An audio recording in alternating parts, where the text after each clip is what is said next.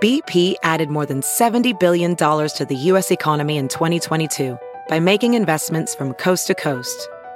Investments like building charging hubs for fleets of electric buses in California and starting up new infrastructure in the Gulf of Mexico. It's and, not or. See what doing both means for energy nationwide at bp.com/investing in America. Professional welder Shayna Ford used VR training developed by ForgeFX to hone her skills as a welder. The more time that you spend practicing it, that's what separates a good welder from a great welder. VR training can help students like Shayna repeatedly practice specific skills. Virtual reality definitely helps because the more muscle memory that you have, the smoother your weld is. Explore more stories like Shayna's at meta.com/metaverseimpact.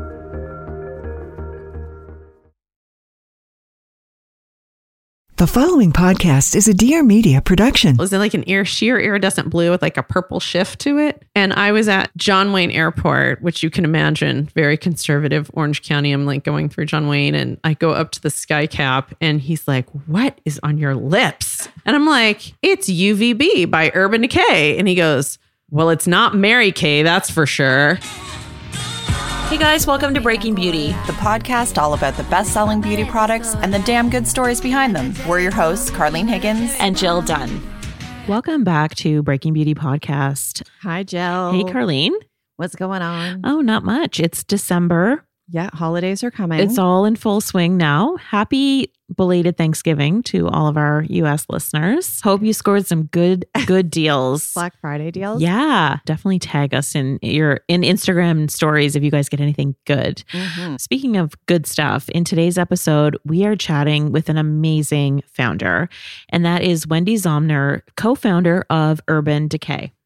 We always love getting a sneak peek at where all of the magic happens. So we were grateful to be able to meet with Wende at the Urban Decay headquarters in the heart of Newport Beach, California, when we were there a couple months ago. When you're in their offices, it's a bit of a bubble, I guess, because you would never know you were in Newport Beach. It's all concrete and everything is purple with their brand colors and all of that and concrete floors.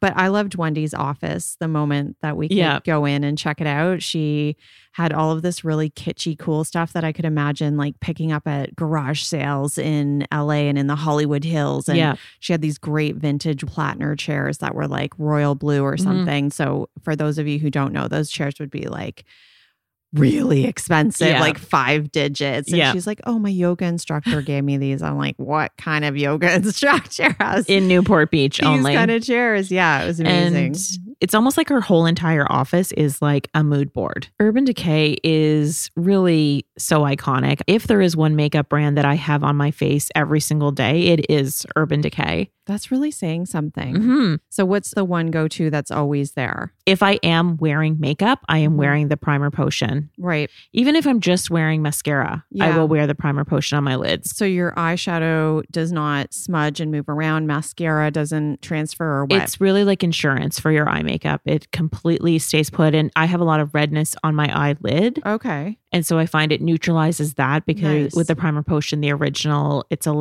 has a hint of color to it. Yeah. And it just keeps everything from sliding around. Okay. Well, there you go. We jumped into the products already. Couldn't help ourselves. But for a bit of background, Urban Decay launched back in 1996. And so if you think about that time, like grunge was kind of peaking at that time. So think about even the name Urban Decay, right? It was kind of like grungy and everything was meant to be subversive. And some of their shade names was like Acid Rain and Roach. You know, it was a very 90s vision of what cool looked like. But I think to your point, what's interesting is that like none of that should really stand up today, but just the performance has been so good that it's just completely still a huge brand today. Absolutely. I remember reading in Allure, there was a nail polish called Asphyxia that was an Urban Decay shade back in the day. Mm-hmm. And it was a shimmer with like a blue shift to it, almost like a chameleon color. And this was a crazy story. There was like a super fan of Urban Decay and she wanted to paint her car the same color as her favorite nail polish. So she made contact with the Urban Decay offices at the time to see if she could get enough supply to paint her car this color. Even sound real. I know. And so then they were able to source from their vendor a version of it that would work for car paint. And so as the story goes, there's some like Ford Explorer in Southern California with the license plate Asphyxia. Wow. That has that shade. Yes. The shade on it. They came through. Wow. Well, I know there's some kind of correlation between like car paint and nail polish or whatnot, but the whole... That's taken it to a whole new level. Yeah. So the whole kind of raison d'etre, I guess, for Urban Decay was all about bold shades. You know, it was like them and MAC, and that was pretty much about it. If you wanted green nail polish, there weren't nearly as many places to go as we have now. But ironically, the makeup product that ended up being the #1 bestseller from Urban Decay is the Naked palette, which is quite famous today. Yeah. It's all neutral eyeshadows, 12 of them in the palette, that sold for around $58 US and 66 Canadian, which was quite a bit cheaper also than other palettes, premium palettes that are on the market. In 2010, when it launched, it was instantly snapped up by makeup novices and makeup lovers. And I think that was the other really special part about it. It was that intersection of the pro and the makeup just novice person doing it in their bedroom at home. And it really had everything going for it. Incredible quality. There was a lot of pigment payoff. The shadows themselves were very blendable. It was a mix of textures like satins and mattes, shimmers, and there was 12 pans in the palette that you would actually use. That's a lot, yeah. Every single shadow. And it looked good on almost everyone. And I think that's something that's not talked about a lot with the Naked palette, but was a game changer, was the brush that they included in the palette. Good point. Because it was dual-ended, 2 different shapes. It allowed you to blend. And the ones on the market at the time, either you got a crappy little sponge with your drugstore palette, or you would have to invest like $50 or more on several different professional makeup brushes for eyes. Right. That's a great point. I think about what was around at that time. There was MAC and Makeup Forever, and they had great palettes too, but they were much more expensive. And you might use 3 shades out of the palette and the rest would just kind of sit there and get dusty. And that iconic palette, Naked, launched in 2010, like I mentioned, and according to Pop Sugar, sales of the palette broke the $1 billion mark. Wow. As of 2018. And so that's about 30 million palettes were sold of that one product in 8 years. Wow. And really it set off a whole industry-wide palette boom, and craze. Wendy is going to talk about that whole movement in today's episode, which was really fascinating. And in 2018, the brand sort of did the unthinkable, which was they killed off this iconic best-selling product. Yeah, why? She's going to tell us in today's episode. Wendy's going to tell us all about that as well, and the whole reasoning behind that. So the Naked palette, of course, has sisters now. I'm wearing the Naked Honey palette today. It's quite a bit more golden, I would say, than the original Naked palette. It also has 12 shades. But I get compliments. Like whenever I've been wearing this for the better part of fall, this palette, I get a lot of compliments. Yeah. You can really like see it. It's not overwhelming, but like it looks good on your eye color. And it's like the pigment is, you actually see the color that you want to put on. But the truth is, it was actually quite difficult to pin down that one iconic product from Urban Decay, because there truly have been so many groundbreaking products that people just love. Like you think about the all-nighter setting spray. The 24/7 eye pencil. I have so many of them. I love them. Every color, they stay put fully. Again, that the eye potion primer is so amazing. And this fall, they came out with the Stay Naked foundation. And I hadn't tried it when we did our big fall foundation roundup. It's a 24-hour wear foundation. And truthfully, this one's come out on top for me. It is a really good formula. Favorite. It's excellent. I do find it doesn't break down throughout the day. It's a very comfortable matte. And it's got that great coverage, but it's easier to apply and blends in better than some of the other ones I tried, in my opinion. It's fully weightless too when you put it on. Exactly. That's what I mean. It's more comfortable. But I really do find that they nail a lot of their formulations, and they're very inclusive. That they have been from almost day one too. And it almost feels like a heritage brand now, although Wende is still very much with the company. But on that note, I think she's kind of gotten to this point in her life where she is starting to look back and reflect, because she's such a seasoned vet when it comes to the beauty industry. So she was talking to us about writing a book.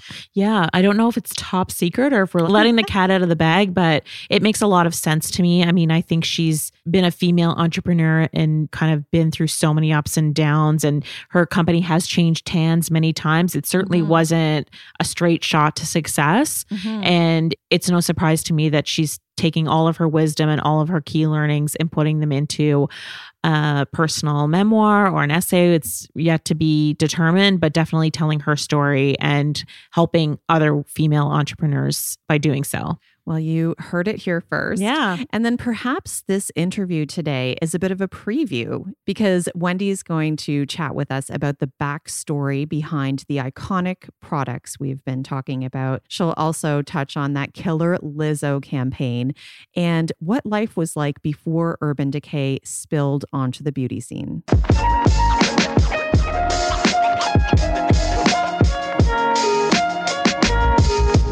So Jill, we're getting some serious Cali vibes from our guest today. Memories of LA. Just take me back to the beach already. Well, funny enough, our show sponsor today, Osea Malibu, is completely inspired by the magical, soothing powers of the sea. Actually, seaweed, to be more precise. Osea is a botanical-based line that targets hydration, oil balancing, aging, and blemish solutions with certified organic seaweed at its core. Osea is formulated without parabens, petrochemicals, and sulfates, none of that stuff.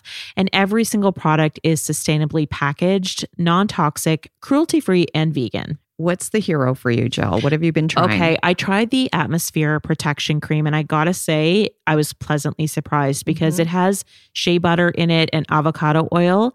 And normally if I see those ingredients, I like run the other way because I'm so oily. Yeah. But I do think it really absorbed well, and it didn't feel shiny or look shiny under my makeup or when I had it on underneath my makeup. Yeah, it's like a nice matte silky finish. Beautiful. I love that one too.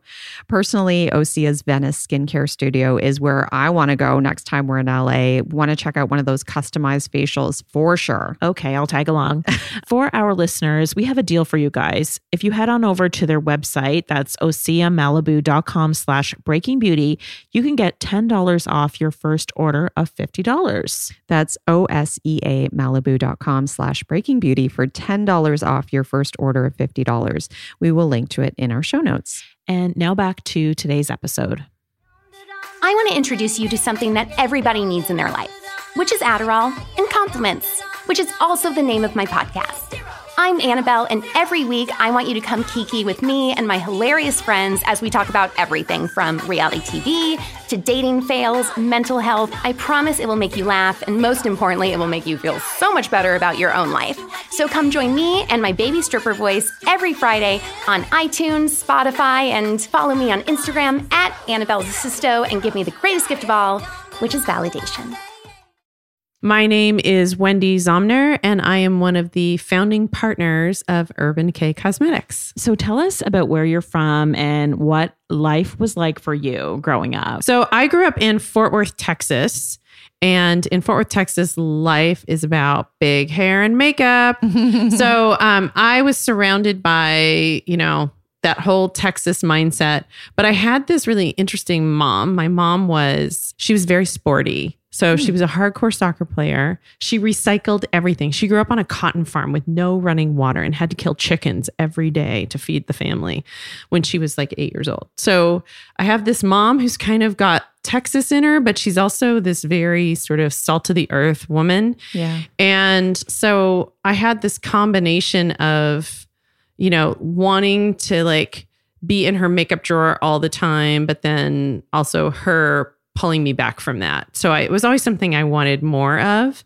And I remember the best gift she ever got me was when I was 13 for Christmas. I got one of those giant Blockbuster makeup sets. Oh, nice. And I remember ripping pages out of magazines and taping them to my big mirror in my bathroom and trying to recreate the looks.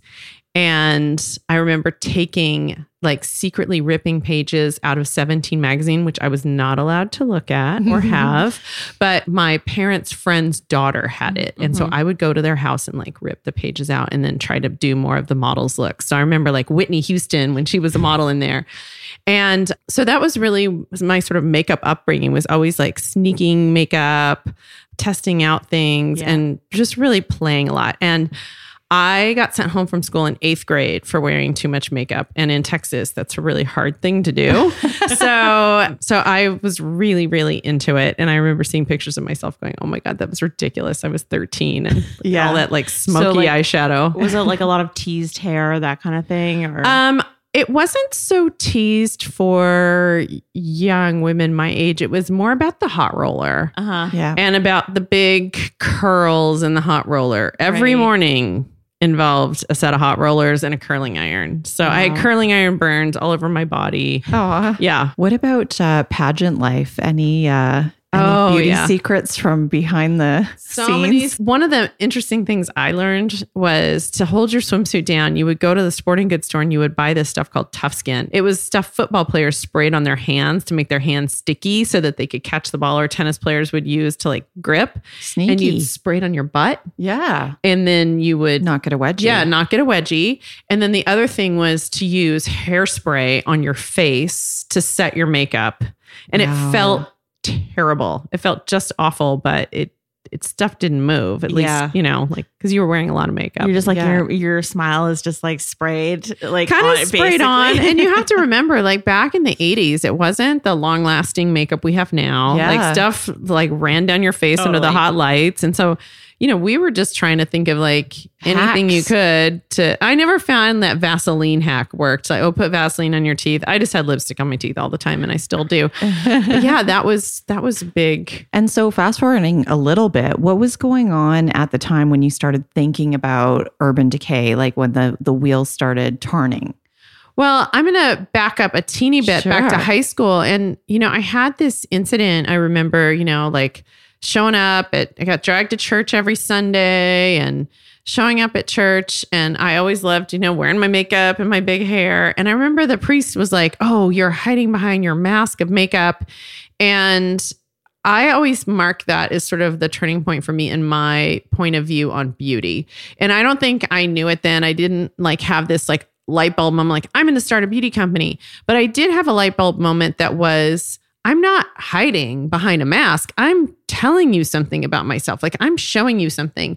And I think that perspective is really what sort of led down the path of having a point of view on beauty that was more about, self-expression. So that was really that first aha moment when this isn't fair. Mm-hmm. How when you're a teenager, you have this isn't fair kind of moment. It was my this isn't fair. And I think it really shaped my perspective on beauty.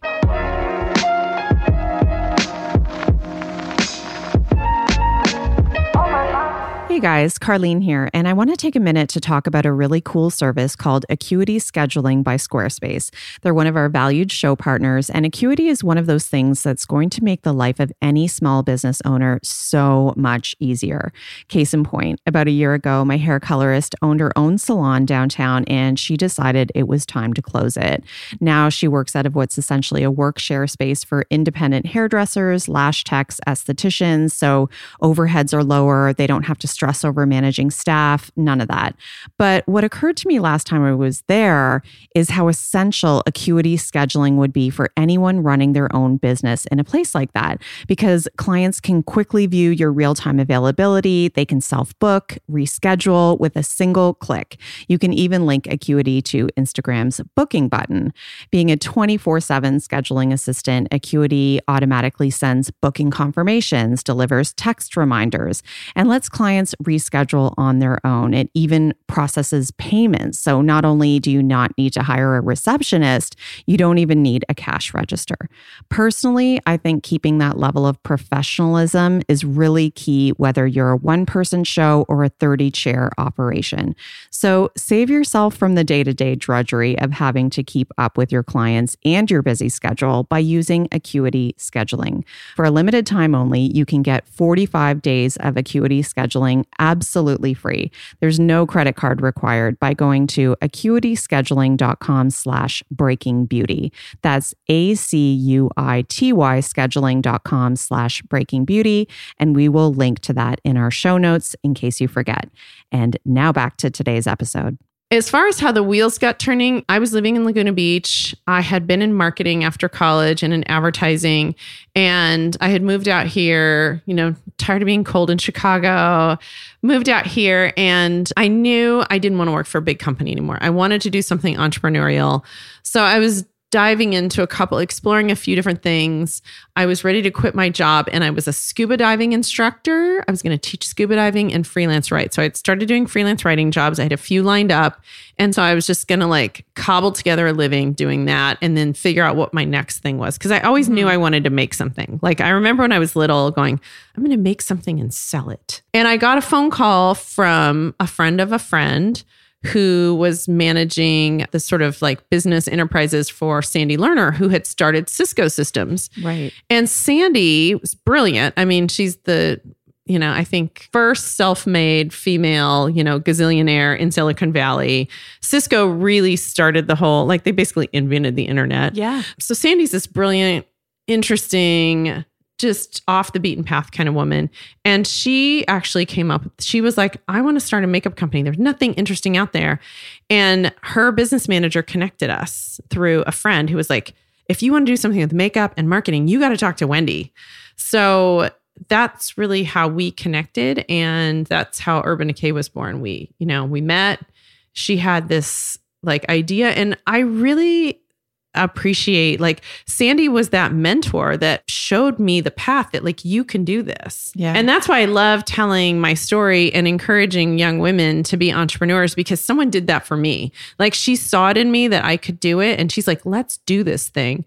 And I was frustrated with the makeup world. Mm-hmm. She was frustrated with the makeup world. So that's kind of how we got it off the ground and made it happen. And what was the timeline on that? This was the mid 90s. Okay. So I remember a lot of what was going on at the time. I remember seeing Gwen Stefani on MTV singing I'm Just a Girl. Yeah. And going, that girl's awesome. It would be great if we ever had her as a spokesperson. It took us 20 years, but we did get her. It was, just sort of grunge was kind of ending, and I don't know, and things were getting more colorful. It was just exactly the right time for this all to happen. Mm-hmm. And beauty had been all about that aspirational, perfect girl on the magazine page. Mm-hmm. And we were just no, we're not that girl. Yeah. We're still beautiful. And that's really how the whole Urban Decay, people always ask about the name. How did the Urban Decay thing come about? Why is it called Urban Decay? That's a crazy name for a makeup brand. And, Sandy had been throwing around it needs to be urban something. And, the words Urban Decay got thrown out. And at first I was oh, we could never call a beauty company that. That was my first reaction. And then I think I was in New York or up in San Francisco. And I remember seeing a crumbling brick wall and this rusting fire escape and thinking to myself, there's real beauty in that. It's not the most obvious, but if you look closely, there's something interesting and beautiful, wanting to come out and tell you its story. Mm-hmm. And that was exactly what we wanted to say about beauty. It should be about dressing yourself up however you want to be dressed up and telling your own story. And so Urban Decay just stuck. And then weirdly, people loved it. So it was great. And so 12 black nail colors. Yes. And well, 10 not quite black, okay. But Shades I would of say 9 of the 12 versions of black. Yeah. Amazing. That was the first product. That and then 10 lipsticks. Okay. Yeah. Including a blue one. a blue one that I wore all the time. We need pictures. It was called UVB. It was really beautiful. It was like an sheer iridescent blue with like a purple shift to it. Yeah. And I was at John Wayne Airport, which you can imagine, very conservative Orange County. I'm like going through John Wayne and I go up to the sky cap and he's like, "What is on your lips?" And I'm like, "It's UVB by Urban Decay." And he goes, "Well, it's not Mary Kay, that's for sure." So yes, it definitely got noticed. Yeah. But were you like showing it to buyers at the time? So I was, working on my like little box of samples and hand rubbing like the little logos on each bottle. And I was like, how am I going to get in front of a retailer? And my ex-boyfriend's friend called me and he said, "Hey," he was a swimsuit rep. And he's like, "Hey, I'm driving down the coast from San Luis Obispo and I'm seeing buyers in Orange County. Can I just stop and use your shower before I go on my meetings?" And I'm like, "Sure." So he goes in, and while he's in the shower, I realize he has a buyer list. He's going to Nordstrom. He has a buyer list in his bag. So I just pulled it out. I wrote down all the names of the buyers. I put it back in. He left. I picked up the phone and I was like, "Hey, I got your name from Fred." And they like, "Can I get the name of the cosmetics buyer?" And because I had a connection and their direct line, they gave me all the names. Yeah. So connections count. Right? I know. And so then I ended up calling and getting this San Diego regional buyer for Nordstrom on the phone. And she was like, "Well, I'm leaving on vacation for 2 days. So if you can come down tomorrow, you can show me what you have." And I'm like, "Okay." So I got in my car. I drove down to San Diego and I did my little presentation. And I just thought she'd be like, "Okay, I'll call you when I get back from vacay." And she pulled out an order form and wrote up an order. And I was like, I have to go make this. Oh my gosh, what am I going to do? And she's like, "And you're going to need a display." So yeah, it was kind of, I was like, a display? I never thought of that, right? I mean, this was like early days. This wasn't sophisticated like it is now. Yeah. The barriers to entry for a small makeup brand were really high. Like now they're really low. Anyone can, you go on the internet, you can figure out how to do it. Yeah, you can do it. Yeah. But then it was much, much higher. So I then took the order and got super excited. And then I was like, display. So on my way back, I like looked up, in the phone book, like metal shops in Orange County. And I found this place where you buy like sheet metal. And I went there and I was like, okay, could I buy a welder and build this thing myself? Like, how am I going to make these displays? And I met this guy there. He's a one-armed man. He had one arm and he's like, "I'll build them for you." I'm like, "You? How are you going to build these for me?" But he had this shop and he had all these different ways that he bent metal and bore out the little holes. And he built me the most beautiful displays made of diamond plate. Wow. They were really expensive. So eventually we had to like manufacture, but he got me off the ground. He got going. Wow. He got me going. Like, that's just like kismet or something. Yeah, this is like the necessity thing, right? It was like there was a fire under your ass and it's like you found the people to help you make it happen because you had to. Like you had no other choice. And that's what I always tell people. They're like, what is the thing you value most? What's the most important like aspect when you're hiring people for a small business? And I'm like, look for people who are resourceful. Yeah. They don't have to be the smartest. They just have to know how to get stuff done. Totally. Yeah, absolutely. Yeah. Just go. And so what about PR? Because I read that was a very organic, like scrappy approach to getting in front of editors too. It was definitely scrappy. I was working out of my bungalow in Laguna Beach, and there's a great hardware store in downtown Laguna, still there, called Laguna Beach Hardware. And I went there and I'm like, okay, I got to build some press kits. What can I like get from the hardware store? Because I just wanted them to stand out. I didn't want to put them in a regular folder. So, I got like metal flashing and liquid solder and bolt nuts and bolts and caution tape. And I built these like crazy press kits. And I just looked up addresses on mastheads of magazines, sent them out, called editors on the mastheads of magazines, said, "I'm going to be in New York," and just started knocking on doors. Yeah. And that's kind of really how we got the first press for it. And so what was the moment that you were like, you knew you were onto something, like you had made Urban Decay was going to be a huge success? Well, I think the moment I knew it had legs and it was going to take off was that first press trip to New York, because I really was able to engage with almost every single editor and get some level of excitement. I mean, there were some places that gave us, a significant story. Some just did a little mention, but I could tell that the industry was hungry for something new and something fresh and something that was really different. And, MAC was out there and they were definitely pushing the envelope and leading the way for all of us in terms of like an alternative perspective on makeup. But there was also this, sort of need for these indie little brands to be, just sort of breaking down barriers. Yeah. Mm-hmm. And it was a really fun time. So you just felt the energy. And we actually did a promotional piece and it was this kind of grungy looking girl and it says, "Does pink make you puke?" And I think we ran it in a little magazine or two and people just went crazy for that line. Yeah. I mean, it didn't mean they literally hated pink, but it was everything it stood for in terms of the expectation of what you're supposed to look like and how you're supposed to be and what you're supposed to aspire to. Right. And so I think that really struck a chord with people.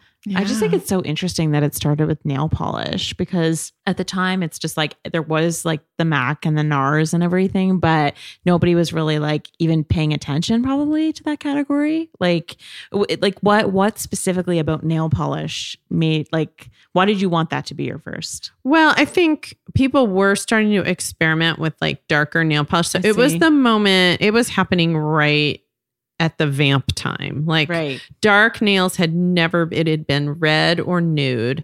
And I always say like, you got to imagine like in the mid 90s, the cosmetics department, well, one, Sephora and Ulta didn't exist, but imagine you're going shopping for makeup and it's not this sort of beautiful Technicolor landscape that it is today. It was like pink, beige, and red. And if they were going out on a limb, it was a mauve color story. And that was crazy town.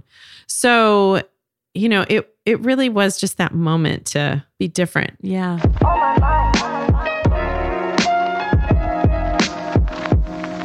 Let's pause for a moment to chat about going au naturel this holiday season with one of our show partners, Native. 'Tis the season for holiday parties and rubbing elbows with coworkers. I mean, as freelancers, we only really hang out with each other, Jill, but you know what I mean. I remember those office parties though, and I can kind of just cringe thinking about it. There's nothing worse than being in the middle of a cocktail chat with a big wig and your mind starts to wander like, does my breath smell? Do I have BO?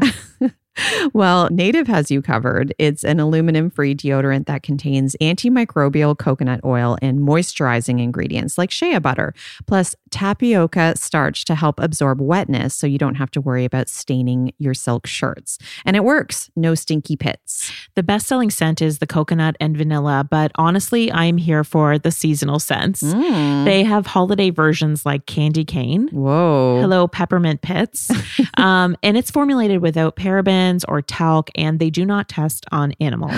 I'm on their website. How cute are these? They have a limited edition Native on the Go holiday trio. They're mini orb-shaped versions of their most popular scents. Oh, this is really giftable. Yeah, they have coconut and vanilla, lavender, rose, cucumber, mint. These are perfect for stocking stuffers like a coworker. You're like, here you go. Yeah, just a little subtle hint. Well, Breaking Beauty listeners, you guys can try Native deodorant for yourselves with a discount code for 20% off your first purchase.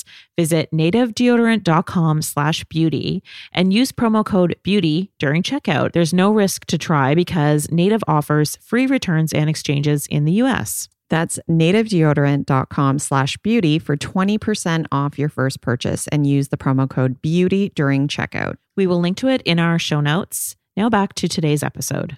And you've had so many iconic innovations and products since then. Which one would you say is like the number one bestseller? Ironically, I think the Naked palettes are the number one bestseller. Right now, our biggest seller is the all-nighter setting spray, which replaces the hairspray I used to put on my face. So you see where these things come from, right? Definitely. Born from necessity and new technology. But the Naked is really interesting. And the way that came about was, I was traveling and I was always wearing like, an outfit and trying to do some fun colored makeup to go with the outfit. But you always need like a great base of a couple nudes that just kind of workhorse through like, a purple eye and a green eye and a blue eye, but then you use those same kind of workhorse nude shades. So I was like, I want to just do a little quad palette with the perfect 4 shades in it. Here's my perfect 4 shades. And I'm going to ask a couple of people that work with me in product development, hey, what would your favorite 4 shades be? And just bring them to work tomorrow. And everyone brought their shades in and we laid them out. And there was one dupe and that was it. It was like I looked at it, I'm like, this is just like a perfect palette. It just made sense altogether. So we just replaced that dupe. We made, really cool. It's a sort of fawny matte shade. Yeah. Threw it in there. It was done. And then I read that it's like sold more than $1 billion in retail sales with more than 30 million palettes. Something crazy like that. Yes, I stopped counting. At one point it was like, we sell one every 2 seconds or something. It was bananas. And then just being able to do the different versions of that as color trends change. Like I look back on that original Naked palette and we thought it was so like warm and bronzy and so like pushing the envelope. And now I look at it and I'm like, it's so ashy. So, like we've come a long way in terms of warmth, in terms of eyeshadow. Right. And the pigments have gotten cleaner. The formulas have gotten softer. So, we've been able to evolve from both a formula and a shade and a pigment load level. Right. So and I remember you were talking to me once about how you even laid them out in the palette. And I thought that was so interesting, how it was like, just like not a rainbow of shades, but you paid attention to even that. Oh, that's half the thing. It's just you get shades you like and then you start to lay them out. And the layout is really, really important to me. It always is. Yeah. So cool. And so at one point that palette was discontinued. Right. And what was the reaction and what was the reasoning? It really came about because we wanted to do some new Naked palettes. Mm-hmm. I really felt like, that whole thing I just told you about it, like, it looks ashy now. We had seen the sales start to dip in it. We felt like there was, more room to create something that was more relevant and timely. Yeah. And so in order to make room for that more relevant thing, we felt like it was time to say goodbye. And it's one of those super iconic products that you don't just want it to let it like fade into oblivion, kind of sadly, just like kind of fall off the radar. We need you to just say goodbye. It's really unprecedented to say goodbye to like an iconic product like that. I'm a big believer. It's my husband's favorite thing, a little quote I've said, and I say it to my kids all the time. It's really important to leave the party while you're still having fun. Mm-hmm. Yeah. This applies to a lot of things in life, not just parties, obviously. Yeah. And I think it applied to the Naked palette. So. Yeah. So let's talk about the all-nighter long-lasting setting spray, because that's also kind of iconic. Yes. Was it first to market at the time? Like, tell us about the backstory behind that product. Well, the backstory behind that is pretty interesting because what I love to do is talk to my field sales team. They are on the ground with the customer all the time and they know what people are asking for. And one of the things they came to me and said was, we love doing a makeover on people, but a lot of people have really dry skin and it's hard to make someone's makeup look good when they're dry and patchy. So can we do like a lightweight moisturizer? We don't have to sell it, that we can just all have. And so I came up with the idea of doing a moisturizer that would be like kind of a spray-on moisturizer. And it could be lightweight and work for a bunch of different types of skin and just provide that nice lightweight level of hydration that wouldn't make your makeup run off. So we started working with a company on that, on creating that. And then they showed us a spray they were working on that they had. And it was the setting spray. And they said, we have this temperature control technology. They showed us the research they had showing that it provides 16 hours of wear for your makeup and that it actually chilled the surface of the makeup and your skin to help it last longer. And that to me sounded really interesting. So we went ahead and did the moisturizer. Didn't really go anywhere, didn't really happen. But obviously the setting spray took off and became a huge, huge thing. Yeah. I think one time you told me, and I don't know if this is like can be on the record or not, but that it was for a very different purpose, that particular technology. Is that right? Yes. So it was lab technology used to like sort of preserve things in labs. Okay. And so that was kind of how it came about. It was like 3M technology for that purpose. And they just applied it to the setting spray. And so they found that it was pretty cool because he came in and he had, the stuff, sprayed it. He had an indoor outdoor thermometer. And so he took the probe that you'd normally throw outside your window to get the outside temp and he sprayed it with the setting spray. And you saw that the temperature in the room stayed the same, but then you saw the temperature on the probe start to drop. And it was pretty crazy to watch it drop. Right. So you saw it drop like 5 or 6 degrees. So it actually did help keep things like cooler and preserve them. Right. Yeah. So the idea is that it's like you're keeping your skin cool so your makeup's not melting down. You're keeping the makeup and the skin cool. Okay. So the makeup's not heating. I mean, the makeup's a thing, right? Yeah. So if you leave makeup in your hot car, it gets warm. Yeah. So it actually keeps both the makeup and your surface temperature of your skin cooler. And to Carlene's point, was that like the first time ever that technology was used in a makeup setting spray? Or were you like the very first makeup or setting were setting spray? sprays a thing? Yeah, setting sprays weren't really a thing. So Yeah. Skindinavia was doing it, and that was our partner, our like manufacturing partner on it. And they were doing it, but they didn't have the same understanding of the makeup market that we did. So it felt a little more like a skincare play. It wasn't really that customer.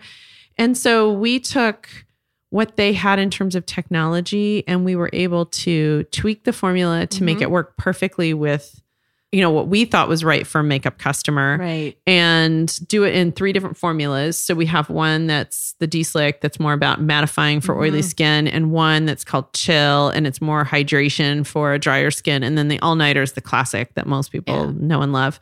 But we were able to take and like tweak their formulation that we thought was strong, but not perfect. Yeah. And really market it and make it something big. Yeah. Now, I also, when I think about Urban Decay, I think about 24/7 and, all-nighter and just long lasting in general. Right. And now I feel like it really is a huge trend. Like there's a lot of brands catching up. There were so many foundation launches this fall, and I feel like longwear was driving a lot of that. How do you test and be able to like stand by those claims, 24-hour wear? Well, if you want to make that claim, people should know that you actually have to do a test, a controlled test, to be able to make a claim like that. So, but I like to do like a pre-test, so I know what my goal is. So we would use things in the office and see how long they would wear. Like when we did the eyeshadow primer potion, which was another like big breakthrough product for us. Yeah. We wore it around for days and days just to see how long we could get it to last. So we actually got more than 24 hours of wear, but when we did the actual real test with test subjects, they were all like, refused to continue. They're like, no, we need to wash our face now. So we got 24 hours plus, but they were all like, we're out, we're done. Yeah. But things like the 24/7 pencils, the reason that came about was because it was a formula I was working on. I tested it out. It just didn't move. I would run in it. I actually went surfing in it. It was still in my face. And I was like, this is really amazing. And I think there's something too long lasting because everyone wants their makeup to look great. We all have higher and higher expectations every year because the technology gets better.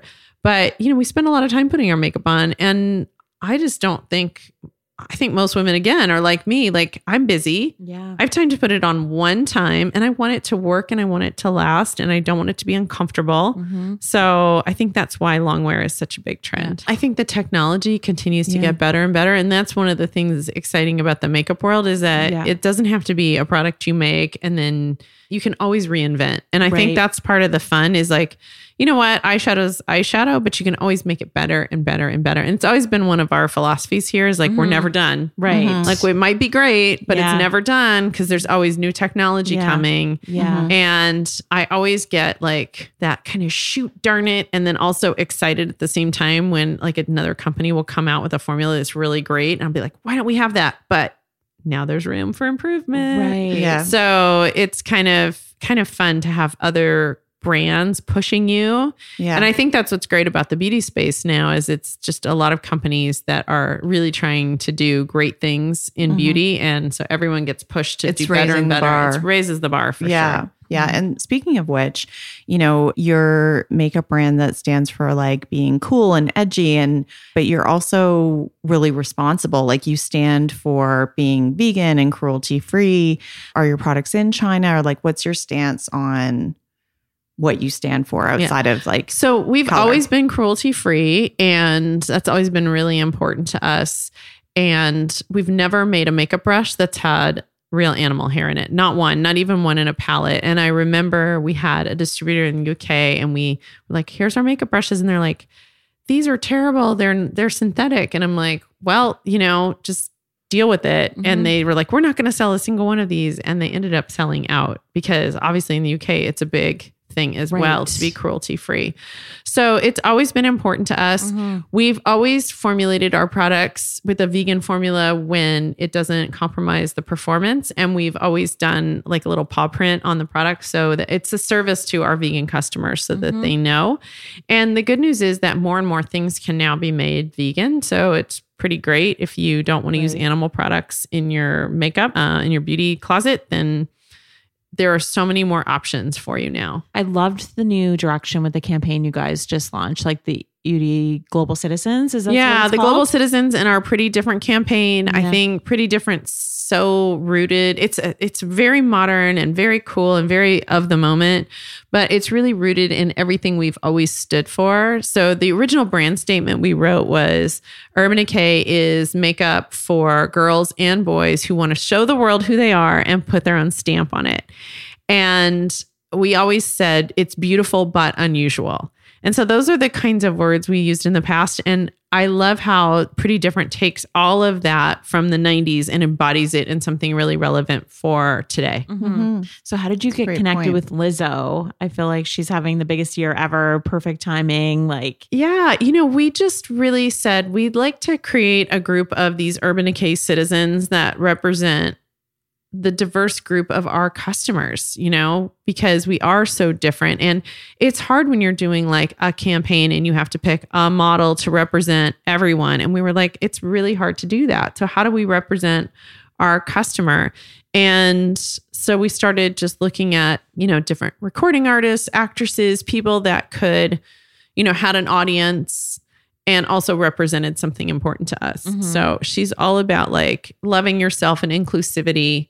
And it's pretty exciting when you discover someone and then everyone else discovers them too. Totally. So that was really great for us because we connected with her and believed in her early on. And then it's so awesome when you see other people see the same magic that you saw. Yeah. Yeah. It was fantastic timing. I just went to her concert in New York to Radio City Music Hall. It was amazing. Yeah. Jill's been... I just went... Well, I saw her last year when she opened for Haim in Nashville, and she was opening. And that was only April 2018. And then I saw her in Toronto 2 weeks ago, and she had to change venues because her fan base is so big now. Yeah, it's wild. So and who doesn't want a pair of that bitch sequin pants? Right? They're so good. I want them. Yes. So we have one more question for you before a quick rapid fire round. And that's about how you kind of get some balance in your life, because here we are at the Urban Decay HQ and like we're right down the street from the beach. And, I know you love to surf and you're very active. So like, how do you negotiate just like getting some kind of healthy balance? Well, I think balance is the magic to everything in life, right? Everything's a balance. Too much work, too much play. It's all about finding the right balance. Too much makeup, not enough. All about finding the right balance, family, work. So I think that's the work in life to me, is like when is too much, too little, and just being able to adjust. Yeah. I think about those balance boards, right? You stand on one of those balance boards, you know what I'm talking about? That's a board with like a half circle on the bottom and you just got to balance, and you never feel 100% steady. Right. But you're always trying to find that sweet spot. And I think that's always how I think about whatever it is I'm doing. Like, okay, have I had enough time at the gym, or am I shorting myself? Do I need to go more? Have I spent enough time at, working on projects and work and taking care of my team here? Or do I need to like take some time with my family? Does my family, are they done with me and I can go off and do something else, or do they need more of me? And so it's always about like assessing and evaluating. Like, I think it's that same philosophy of you're never done. There's never one magic formula. Yeah. And it's being good with that journey. And I think that's where people sometimes get hung up, is like, okay, here's the path. But the path it's not a straight path. It's not a clear path. It's always an adjustable path. Yeah. Makes so much sense. Yeah. Okay, rapid fire, right? Yes. I'm a little scared. No, it's don't going to be scared. good. Okay. Number one drugstore buy of all time. Ooh, I would say like Seshvit top coat. It's a classic. Classic. It gets that nail polish dry when you just got to go. Yeah. The workout trend you're obsessed with right now. Well, I wouldn't say right now, but I would say I have been CrossFitting for like 10 years and it has been amazing for me and helped me with every other sport I do. What's in your morning smoothie? Oh, I usually have strawberries, blueberries, raspberries, some macadamia nut milk, and some ice, and then a little vanilla protein powder. Oh, cool. What's your go-to sunscreen? I am going to get in trouble. Okay. I use what all the surfers use. I use the Shiseido Wet Force. Oh, yeah. Mm-hmm. Yeah. All the surfers It's a use good it. one. It's a good one because it activates in water. So Yeah. it stays on while you're surfing and Yeah. you need it to stay on. Like everything else you can kind of apply. Like I really love for under makeup, I love the SkinCeuticals one you shake that's really liquidy and thin. So good. But when I need it bulletproof, yeah. you need it bulletproof. Yeah. Mm-hmm. What about your trick for like surfer girl hair? Like, do you... Oh, I got tricks. Okay. So I take and put my hair, I like lather it full of like the Kerastase oil. Mm-hmm. I put a lot of oil in my hair before I even go in the water. So it seals up all those like maybe little damaged ends you have. Mm-hmm. And if you want to keep it like curled up in like a little coily thing, that works great too, because then the water can wash through. I also, if it's sunny outside, I wear it in a little hat. I have a surf hat with like a little strap. And so I'll pile it on top of my head and I just let the oil soak in there. And then after I surf, I towel dry my hair and then usually I don't rinse it out. I let that salt water in there and it gets all like gorgeous and fluffy. And it's like a salt water oil mix. Yeah. Nice. Yeah. This is a good surfer girl hair hack. Totally. We have one last question for you. Do you have a life mantra?